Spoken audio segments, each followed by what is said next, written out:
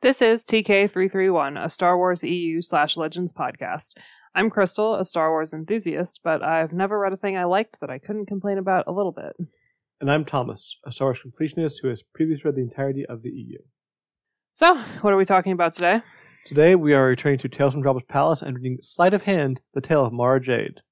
Written by Timothy Zahn, edited by Kevin J. Anderson, and published by Bantam Spectre in January 96. This is the 6th episode we've done where the story was written by Timothy Zahn, and the first since we wrapped up the original Thrawn trilogy over 2 years ago. It's been a while. It's been a while.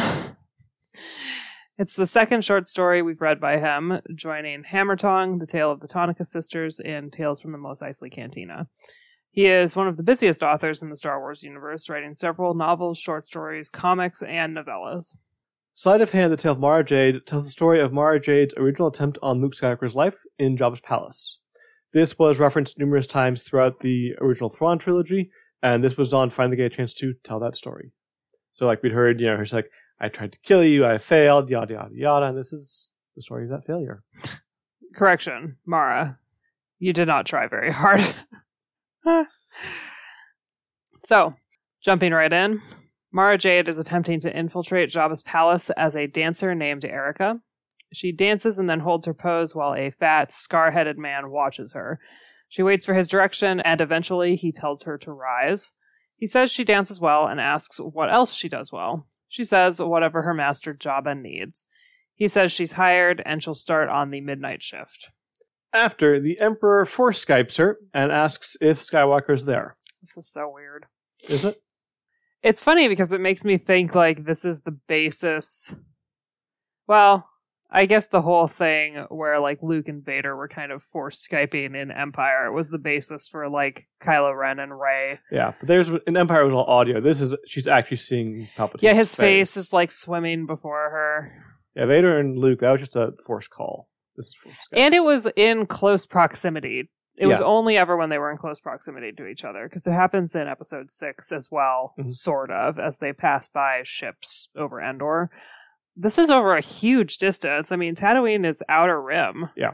Bizarre. Mara says that Skywalker's not here yet, but Solo is still here. They both know of Vader's offer to Luke to join his father and rule the galaxy as father and son. And that's why Mara is here, to kill Luke and make sure that can't happen. Because afterward, Palpatine talked to Vader, and Vader's like, no, I was just messing with the kid. I was just manipulating him. Exactly. But both Palpatine and Mara are like, no, the offer was genuine. And, Vader's still useful, so Palpatine doesn't want to kill him, but killing Luke basically takes this opportunity away. Yeah. Melina Karnas introduces herself. She's a former dancer and is now a dance designer, and gives Mara the tour of the palace.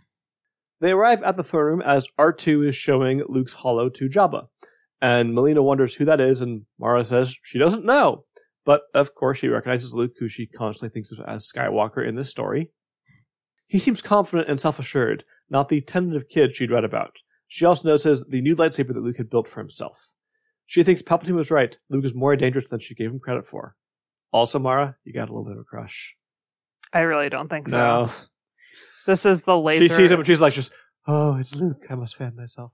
No, this is the laser focus of, like, hatred. Yeah, I know. Though not quite as much hatred as she'll experience later. It's just the initial, like, oh, this guy is making things difficult for my boss, who for some reason I'm very loyal to, so I'm gonna murder him. Later, Chewie is brought in, and Mara assumes it's Skywalker in the disguise. She reaches out with the Force and is surprised to discover that it's a woman. Technically, it is a Skywalker. It's not the one she was looking for. It just does beg the question. How does the Force distinguish gender? I never imagined it to be that fine-tuned. Like, I imagine you sense, like, life, or, like, if you know a person and you are Force-sensitive, you can sense a particular it's that particular person, it's their life force. But just to, like, reach out to a person that you've never met and be like, oh, there's a woman back there. How does the Force know? Don't know. I mean, it might be that that's not something most people with the Force could do, but Mara can because of her training and her skill set, being a spy. Oh my god. Well... Like, I feel like the ability to tell who in disguise and whatnot would be a very useful thing for someone in her line of work. Sure. I would find that much more believable if the rest of this story does not play out the way that it does. Boosh, air quotes, and Jabba bargain, and Chewie is taken away. Mara goes to Boba Fett and acts the scared new girl, and she asks if this sort of thing happens often. It takes a moment for Fett to answer, and for a moment she worries that he's recognized her. But he doesn't, and he says, "Don't worry, Jabba knows who can be trusted." And while Boushh may look crazy, he's not. And Mara is happy to confirm that the bounty hunter is supposed to be male, and she wonders who the woman is. Maybe an ally of Luke's? Regardless, he'll eventually come when he runs out of droids and allies. And indeed, Luke shows up a day later in the morning. Her danger sense gives her advance warning, but not that much of one. Mara is impressed by Luke. I guess the fact that he's sort of snuck in under the radar. As he's surrounded by guards, she knows that it's time. She tries to grab a blaster off of somebody in the crowd because she figures that no one will know who shot him. But then she feels a blaster in her back. It's being held by Melina. And Melina just, carefully and quickly escorts her out of the throne room. And Mara is furious at herself for getting caught and not realizing that Melina was actually a guard in disguise. Basically, Mara's role. Yeah. And Melina says that Erica has been awfully quiet, and Mara says that she didn't do anything. And Melina says, "Sure you haven't. You haven't infiltrated here under false pretenses, or lied about who and what you are, or conspired with the Lady Valerian to assassinate Jabba." It's true, Mara did not do that last thing. Yeah. Mara says she doesn't know what Melina's talking about. She has nothing against Jabba, and that is the truth. They get to a pair of Gamorrean guards, and Melina tells them to take Erica to the dungeon. Using the Force, Mara makes Melina shoot one of them, and then she runs. She gets away, and eventually she sees a grate, and through it she sees the Rancor go for Luke, and she is stunned when Luke kills the beast. She's like, "Yes, my job was a bit..." Oh, poop. And then she also realizes that Luke did this without his lightsaber. He came here without it. Where is it? The Wookiee doesn't have it, nor does the protocol droid, nor does Leia Organa, because at this point Leia has been revealed to be the bounty hunter in disguise. And then she realizes the astromech must have it somewhere. Half a dozen guards get to her, but she deals with them in about a minute. She goes into the Rancor pit and climbs out that way. The throne room has emptied. She finds everybody in the hangar. She doesn't see Luke, but sees Jabba getting ready to get onto his sail barge. She walks up to Jabba and asks to come on the trip. Through 3PO, Jabba says no. She then sees Luke being loaded onto one of the skiffs, and she starts begging. 3PO says, "The great Jabba the Hutt says you are to leave him now. He says a land speeder will be placed at your disposal and that you are not to be seen here again." She thanks Jabba for the kindness and leaves. Palpatine then Force Skypes Mara again and says he is disappointed in her failure. And she says, "Well, maybe Jabba will do the job for us." And he's like, "You really believe that?" And she says, "No, I don't." He says, for now, Skywalker is of no immediate importance and ordered her to continue on to Svivren. They can discuss her failure when she gets back, and his image just fades away. Apparently this is Mara's first failure since she was named the Emperor's Hand, and it hurts terribly. But it was alright. She would make it alright. Skywalker might escape now, but he couldn't avoid her forever. Eventually, somewhere, she'd catch up with him, and then he would die. Ending the story. And she's 90% right until the last sentence. Yeah. She will catch up with him. He can't avoid her forever. Their fates are intertwined. Just not in the way that she would expect. So what'd you think? So, this is, again, the second short story we've read by Zahn for the podcast, and I like this one a lot more than the Tale of the Tonica Sisters, because, again, that one didn't really connect with anything, didn't really care about the characters that much. Mara is one of my favorite creations in the EU, so I really enjoy seeing more of her backstory. I like seeing her fail, even though it was not her finest hour. And I also like just how well this connects to the original Thrawn trilogy. Like we said earlier, this was referenced several times in, I think, all three books at various points. So it was nice to just finally see that story. This is the kind of short story I really like. I was looking forward to reading this one, but not gonna lie, Mara really disappointed me in this story. She got clocked way too soon. She made sloppy mistakes. I could believe this if it was earlier in her career, but why then, if it's early in her career, would she be the one who's sent to eliminate Luke? And how could this possibly be the first time she's failed Palpatine as his hand? Like, that didn't really make sense to me. No? No. Because in order to be the hand, you have to be pretty well established. You have to be pretty good at your job. But in order to get good, you have to fail first. Well, it was her first failure since she was named the hand, not her first failure ever. But I think she's been the Hand for a while. She has. So that didn't make sense to me. Okay. I just expected more to this backstory. I expected it to make more sense. Like, given where Mara is in her career as Palpatine's Hand, the mistake she made in the story did not add up to me. She got way too sloppy and wasn't paying enough attention. I really expected, I don't know what exactly I expected, but I expected like kind of a twist of fate to prevent her from getting on the sail barge at the last minute. Like, I had always been imagining that Jabba selected a certain number of dancers and Mara simply didn't make the cut. And then when she tried to get on the barge via some kind of like secretive means, like sneaky spy stuff, that's when she got caught. So I expected the story to go much more like she infiltrates the palace. She does slow observation of everything that's going on. She works to get into Jabba's good graces so that he will pick her to go on the sail barge.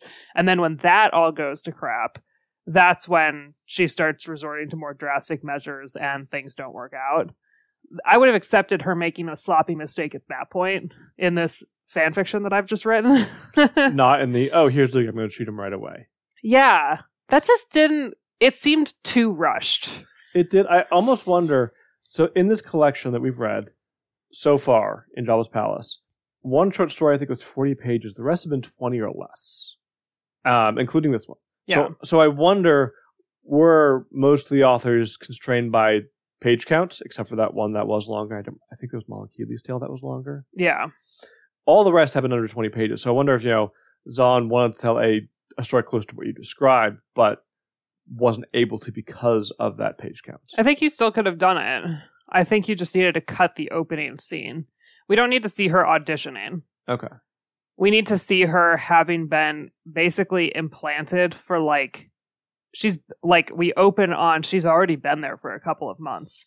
Because as soon as Palpatine knows, and he knows right away, that Han is in Carbonite in Jabba's palace, that's when you send her. You know that Luke's going to come eventually. Yeah, it was a little surprising that she got there so 2 days last before minute. Luke did. Yeah, that's it. It just doesn't make sense to me. Okay. The structure is bad.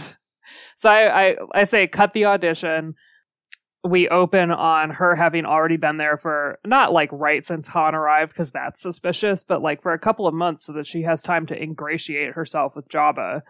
You don't want her to have been there for this whole 6 months because, one, it looks weird that she shows up right after Han shows up, and two, the longer you stay in Jabba's palace, the higher your possibility for being murdered becomes, or at least maimed, or being caught. So, I say 2 or 3 months, and then when stuff really starts to kick off, she might even have allies among the people who vouch for her and don't think that she's maybe Melina is an ally, and then when she pulls the gun, it makes it even worse. Yeah. That would have made a lot more sense to me. Okay. It just felt way too rushed. And it just didn't, Zahn, you've disappointed me. Much like Mara's disappointed Palpatine. I think it's fair to say, for when it comes to Zahn, you much prefer his novel-length stories than his short stories or his novellas. Yeah. Every short story and novella we've read by him, I've been head tilted to the side. I mean, okay. We've done 2 short stories and 1 novella, and I think of the 3 of those, this was probably your favorite. Yeah. And I would agree with that. To me, it would go this one, and then the novella and the Unknown Regions, and then the Tonic Decision being last of the 3. This is also a really nitpicky and maybe a little bit of a petty thing, but there was a particular scene in this story that made me go, please stop. When she approaches Boba Fett, mm-hmm. and she's worried that maybe he's recognized her because they do run sort of in overlapping circles because he's done work for the Empire. I just had the thought to myself where I was like, Zahn, we get it. She is your special OC, but she doesn't have to know everybody who's involved with the Empire. She doesn't. I had this feeling as well. I can't remember what book it was in. There's a time where she's having this long conversation with Vader. Do you remember what book that's in? I think it was in Allegiances. Yeah, it must have been one of the later published but earlier timeline books. Yeah. And I just during that same thing as with this scene, I was just thinking to myself oh my God, she's Palpatine's Hand. I get that she's important and all of that, but I don't think that she should have any kind of personal relationship or connection with Vader. It felt too interconnected to me. And this moment did too. Too small galaxy. Yeah. And usually that doesn't bother you, I feel like. But every now and then there's something that does. I think it bothers me in this instance because I'm reading a lot into it about like how hard it is to restrain yourself when you have a character that you really love and you're putting them in this universe that presumably, I assume that Zahn loves Star Wars. And the temptation becomes too great. You want them to connect with all of the characters that are really interesting and important to you, but it feels misplaced because this person who only exists in the books, we've never seen in the movies. And I know we haven't had a lot of opportunity to see them, but it's like you said, it feels like too small galaxy. There's some things in the conversation with Vader that I'm referencing that I remember thinking, there is no way anyone would get away with saying this stuff to Vader and not be murdered. It doesn't matter that she's Palpatine's hand. He would kill her, and he would deal with the consequences with Palpatine later. Like I said, it's kind of a nitpicky thing because I understand the temptation a lot. I think for me it was less.